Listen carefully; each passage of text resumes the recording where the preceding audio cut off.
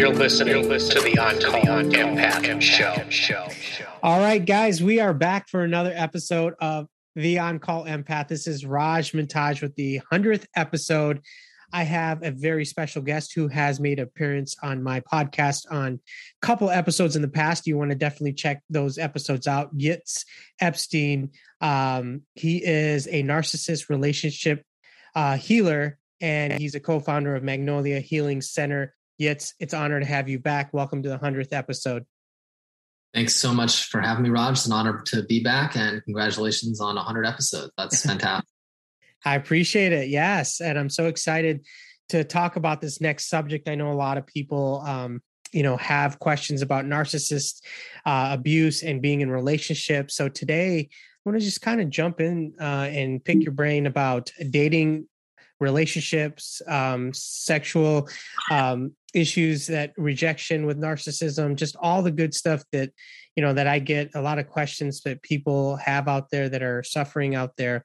So just getting started, let's start with looking at the signs of dating a narcissist. Like, what's that look like? I mean, especially with a lot of the people that you, I guess, deal with on a daily basis.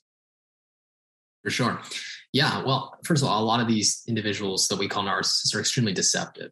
So you may not see many signs. Definitely want to look for the many signs, which include just inconsistencies. You want to look for respect.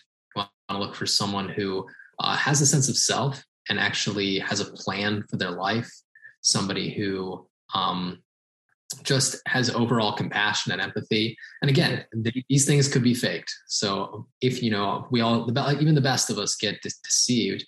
But, the way I see it is the best way to protect yourself from falling for a narcissist is to know who you are, to have self-awareness, to know your needs and know what you're looking for in a partner, in a relationship, and ultimately to have a plan for your life, to have a vision for your life. When that's the case, you're much more able to identify if the person who you are dating is someone who can meet those needs and is somebody who is aligned with your lifestyle, your life vision, your life purpose, and what's important to you. So the answer I can go on and on, obviously the signs right. But that's sort of the basic main idea, is that you want to kind of focus on yourself and identify what kind of life you want to live, what kind of person you want to be, and become the healthiest version of yourself. And ultimately you'll attract somebody who is healthy. And I use the term narcissist, but usually, I mean, what I want to reference to is just anybody that's toxic, malicious, someone trying to, just not very positive. Like, this could go for anyone out there that might be holding you back to being the best version of yourself. If somebody is with a toxic person or a narcissist, what are some of the ways that that you feel that they can do as far as steps? I know you have a steps with a lot of the coaching that you do. What are some of the things they can use right away to slowly get away from this person safely without getting hurt? Yeah, well, great question. I mean, first of all, if you are dealing with someone who is going to make an enemy out of you the second you walk away, then you want to make an exit plan before you let them know that the relationship's over. Because the second you tell them the relationship's over, or the second they get wind that you're on the way out. So in essence, you kind of have to have a little bit of an escape route. And whether that's a financial one, a legal one, friendships, emotional support, relational support. But the way I see it, there's a couple different things. There's twofold. There's the external, safety that you want to make sure exists, but also you want to work on yourself, and you want to become less reactive, more aware of what's going on, have awareness on narcissism to understand what you're dealing with, mindful of your reactions, become more present, and go on that healing journey inward. When you're more solid inwardly, less people on the outside can actually affect you. So I guess you can say the best defense is a good ability to be aware of yourself, your triggers, your wounds, become more whole, become more aware of who you are, how you're showing up. And that way, if somebody else tries to come and manipulate you or bully you, you're just much more prepared for it. But also important to understand, if you're on the way out, if you're trying to get out of a relationship with a narcissist, it will be most usually a battle. And therefore don't expect there not to be. Don't, be naive enough to think that, we'll just kind of be cordial. We'll just kind of walk away and it'll be all good. And again, everyone's different, but that's kind of the general idea of how I perceive it.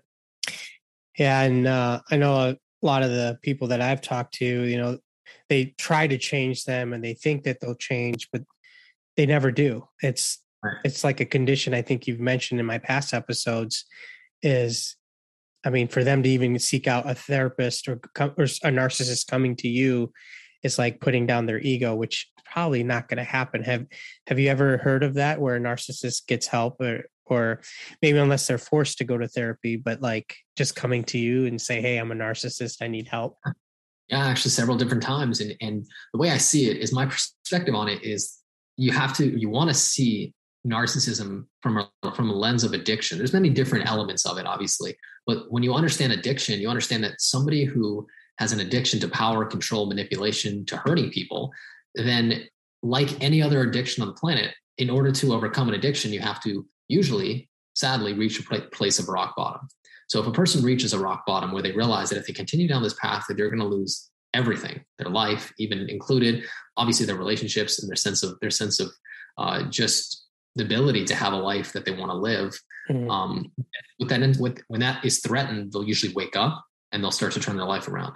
But even if you reach rock bottom, there's always a rock bottom to your rock bottom. You know what I mean? So at that point, if somebody admits, hey, listen, I am now going to accept that I am my own problem, I'm in my own way, and I need to focus on myself, no matter how painful it is, that's sort of the turning point.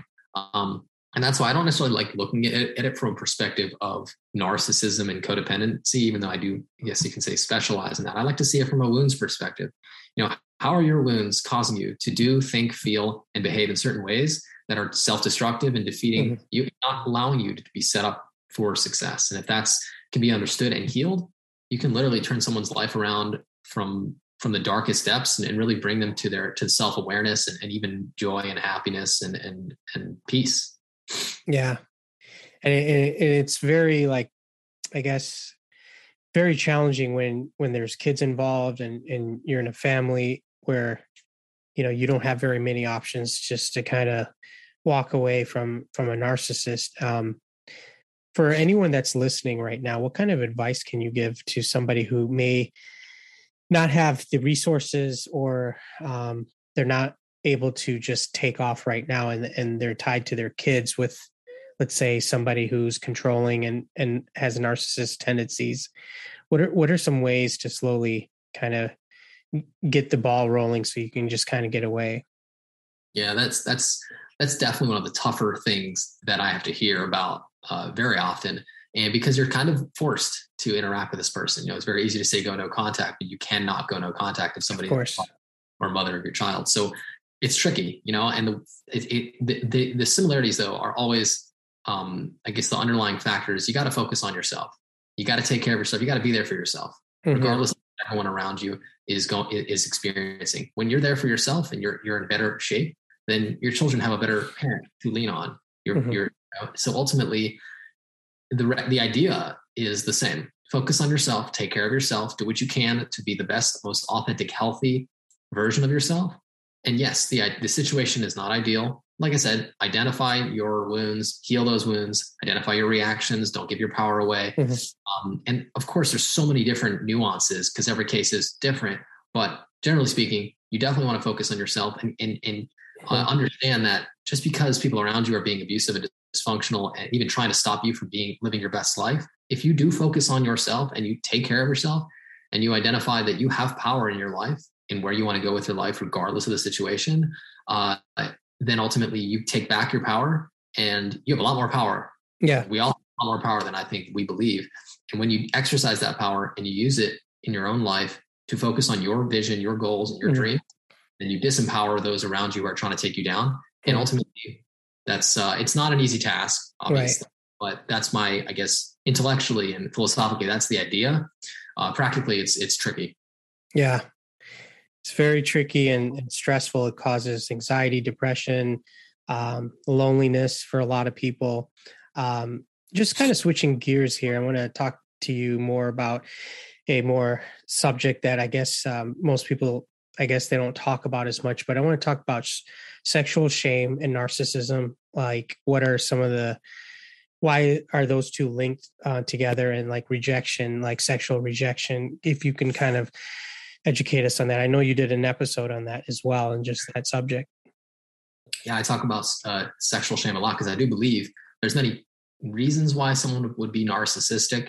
I believe that shame is the main reason, and sexual shame, I guess, is even more of the main reason. I think that's the core cause of a lot of why people are narcissistically abusive. Why we have sexual shame, there's different reasons. If you're raised in a home that was sexually exploited, even if there was not sexually exploited, just disgusted by sex and it was just a shameful thing. No one talked about it. That's a form of shaming it. And then you're going to endure and ingest sexual shame. So sexual shame is an extremely painful thing. It's intolerable. It's one of the worst feelings you can feel as a human being, from my perceptions, from my experiences, from what I understand.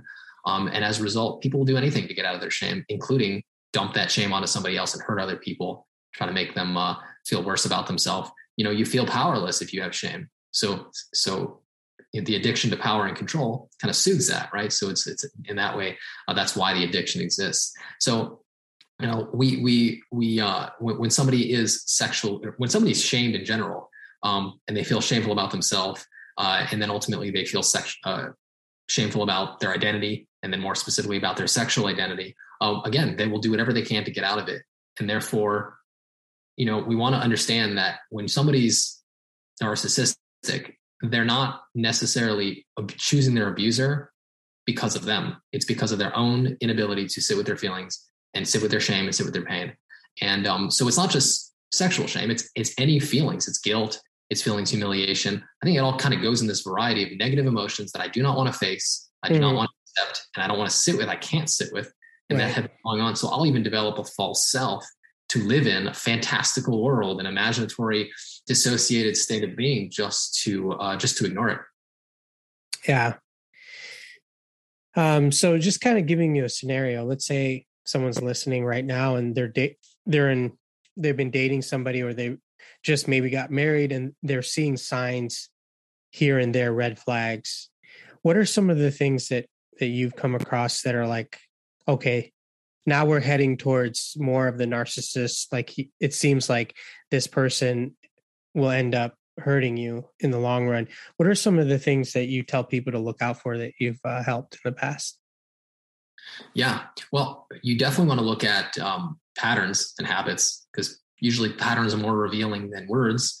If somebody's showing signs and continuously, then you want to communicate and confront the issue.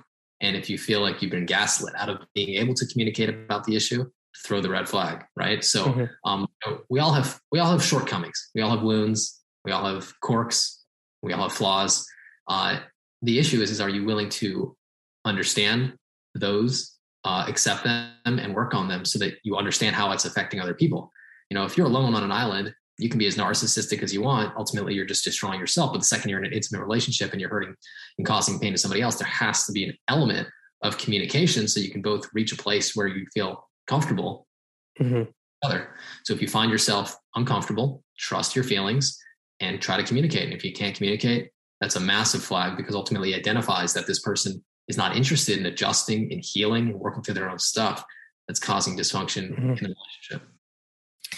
Yeah, and one of the things that I see is, especially a lot of people that I've come across, is they love this idea of this person, even though they're a narcissist, they'll do anything for them. Sure. And they'll just, and if they do go to therapy, they'll, if they go together, maybe the narcissist will comply, and maybe he's forced or she's forced to go to therapy and play that role. In your opinion, is there hope for a narcissist to turn it around if they go, let's say, to a therapy session or a couple of them and have the family dynamics back to where it was? Or is it just pretty much a lost cause where or is it just case by case?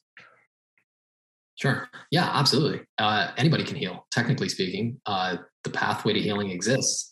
I would say that it's not about hope. It's about, are they willing to? Yeah. So if holding on to a hope, then ultimately that's false hope, and that'll kind of keep you stuck.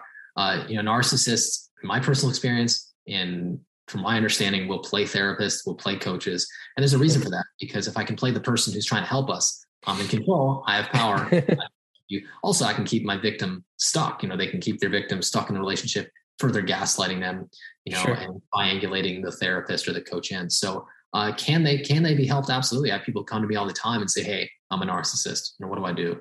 I've been abusive. A lot of times it's just coming from a place of I was unaware of why I was the way I was. And please help me become aware. Please help me understand why I am that way and help me fix it. In which case, absolutely, I can guide them to healing. But they're the ones who are choosing to become self-aware, to take responsibility for their actions, to have humility, and then go on that healing journey. So can they heal? It's up to them. It always is. Every day it's a choice. Healing is brutal, and it's very difficult to develop a sense of self and really have the humility to accept that you've been wounded and shamed and to take responsibility for that shame. So doable, yes. What you want to make sure you don't do as a victim of this stuff and holding on to the hopes is to hold on to the idea of the person and the idea that you thought they were, thinking that, okay, if I can just give them more, they'll one day reach that place. Chances are that's literally manipulation by holding their potential over your head, keeping you stuck to keep on giving, really with no intentions of actually trying. Right. Yeah. One of the things I get from some of my clients is they tell me, oh, I'm an empath. And I just keep attracting these narcissists. I keep going through these patterns. Why is it? Empaths, not just in particular, but just why is it some people are prone to go towards these types of people? Does it start from childhood? Is it something that we're born with, that we need someone to abuse us? Or why is it that we always chase these types of manipulative people? Yeah, well, there's several different reasons why. First of all, it's familiar. It's what we know. We're already wired to be a victim, so we almost don't really know how to not be a victim. That's our patterns of relating. There's a comfort in it. It's almost like the devil, but also we're on some level we want to heal, and therefore we need that relationship to wake up our wounds to heal. So I guess on a almost entirely unconscious, maybe even on a spiritual level, there's this element of like, I want somebody in a weird way to come and pull up my wounds because I can't necessarily access them. And the narcissist will identify your flaws, your wounds, your shortcomings, and rip them open. So instead of seeing yourself as a victim, see yourself as now with the opportunity, because now you have access. They've triggered that stuff to actually work through it. So there's a lot of dimensions, a lot of reasons why, energetic, spiritual, psychological. I probably can sit here for a couple hours answering that question, but that's the short answer. And I think that it's never your fault. Yeah, there is a reason for it. So let's figure out what it is, as opposed to blame. Let's get curious. Let's ask some questions so we can understand why. Sure. So just kind of wrapping up here. I mean, whoever's listening out there that's been through some sort of narcissist abuse, what are some actionable things that they can take away after this episode right away? And these are for people that they know that they're in a relationship with a narcissist. What are some things that they can just use right away? Sure. Well, one of the main things I'm seeing is that if you're in a relationship with a narcissist, the road ahead of you is so daunting. It's so confusing. At least it seems that way, that it keeps you stuck. So it's almost like, let me just stay stuck. Let me stay in this relationship. At least I have a relationship. At least it's something, I don't know if I'll survive out there. So the way I see it, if you're in that spot of helplessness and realizing, I don't know if I can make it, take that leap. It's fascinating to me. It kind of blows my mind in my own life and in those who I work with. It almost seems, and believe in God or not, I just, whatever it is, there's something that comes in and kind of assists you. And whether that's manifested in people, set your intention to get out, which is that's all you're the only person who can do that. Set your intention and then take actions as your intuition guides you.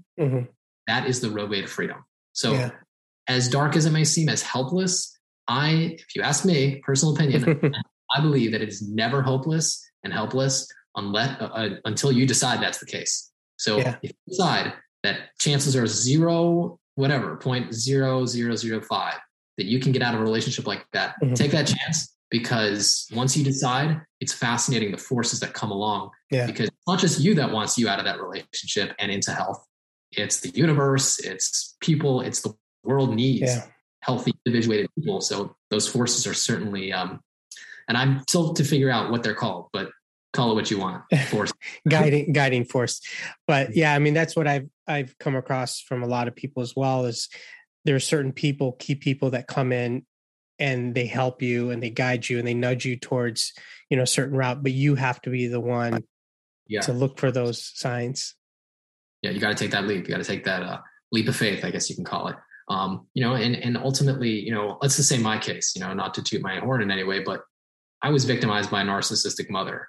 I mean, I don't know if it gets much more disturbing than that, not to compare, but ultimately here I am today. I have health, I have peace. And so the way I see it is that I didn't think that was possible. Could not believe it was possible. And so I shock myself every time. And the way I see it is that if you are willing to go inward and face yourself and correct damage and correct your way of thinking, your relational patterns, and become authentic, healing is so possible. It's unbelievable.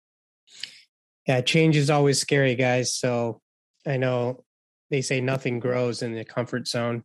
So we, like you said, we might be used to the abuse and being the victim, but nothing's going to change unless we, our next foot forward and just not stay in our comfort zone. Because I know that's one of the main issues that people tell me is that, that's all they know. This is the only person that they know. They don't know anything out. And even if they get out, the healing process continues, and there's going to be ups and downs. There's going to be victories. There's going to be down, where you're down. But it's a process. It's not linear. Yeah. Yeah. There's going to be days when you feel like you can't go on. There's going to be days where you feel like nothing can stop you. And that's part of the journey, the highs and the lows. The goal is to weather those storms and keep it moving, and never let your negative thinking convince you, your mind convince you that just because you feel like it's helpless, that it is, because you're always one choice away from a different lifestyle. You're always one decision away from a lifestyle, So the way I see it is that don't believe your thoughts when you're in a dark place, and don't believe what you tell yourself when you're in pain, because I'm here to tell you that they're usually lies. You can overcome this stuff. You can move on. You can live your dream. You can do it. Yes, it's a process. And yes, it sucks and painful. And maybe it seems implausible, but it is very possible if you are willing to do the work. Yeah. And that's why I had you on. You're one of the best. And you have 1 million downloads on your podcast. Do you want to just kind of tell us, what you've been up to? I know that you started the Magnolia Healing Center, and you've got a lot of more episodes on your podcast. Tell us where we can find you. Yeah, absolutely. Well, thank you for the kind words. And you can find me on my podcast is Narcissism Recovery Podcast on Spotify, Google Podcasts, Anchor, iTunes, if I'm not mistaken. And yeah, we're up to a healing center. My partner Lauren and I, we've created a Magnolia Healing Center. We're right at the beginning stages. It's going to be awesome. There's going to be a lot of different modalities that we're going to include. The goal: heal your wounds of childhood, develop a healthy sense of self. And that's really what the focus is going to be on. But yeah, we're just in the beginning stages, so not a whole lot yet, but very excited about that. And you can find me on social media. I'm on Facebook, Magnolia Healing Center, Instagram, Magnolia Healing Center. Let's see what else. LinkedIn, Magnolia Healing Center. And shoot me a message. You can message me if you want to work together. If you just want to send me a story about how you've been struggling, listen to this episode and it give you some healing. I'd love to hear about not just the losses, also the wins. Info at yitzepistien.com. Well, there you have it, guys. There's a reason why I kept the best for last, the 100th episode. Hope you guys enjoyed this podcast, and check out our other episodes with Yitz. I've had him on several times, and I've gotten a ton of good reviews from my listeners on those episodes. So definitely check that out. Save this episode and maybe give it to somebody that might be going through narcissist abuse. So with that said, stay tuned for season 2. We're going to end this on a positive note. And I love you guys. Thank you for all the love and support, and always keep moving forward. Take care. Thanks. And you're always welcome back. Of course. Thanks for having me, Raj. It's an honor. Absolutely. You're listening to the On Call Empath.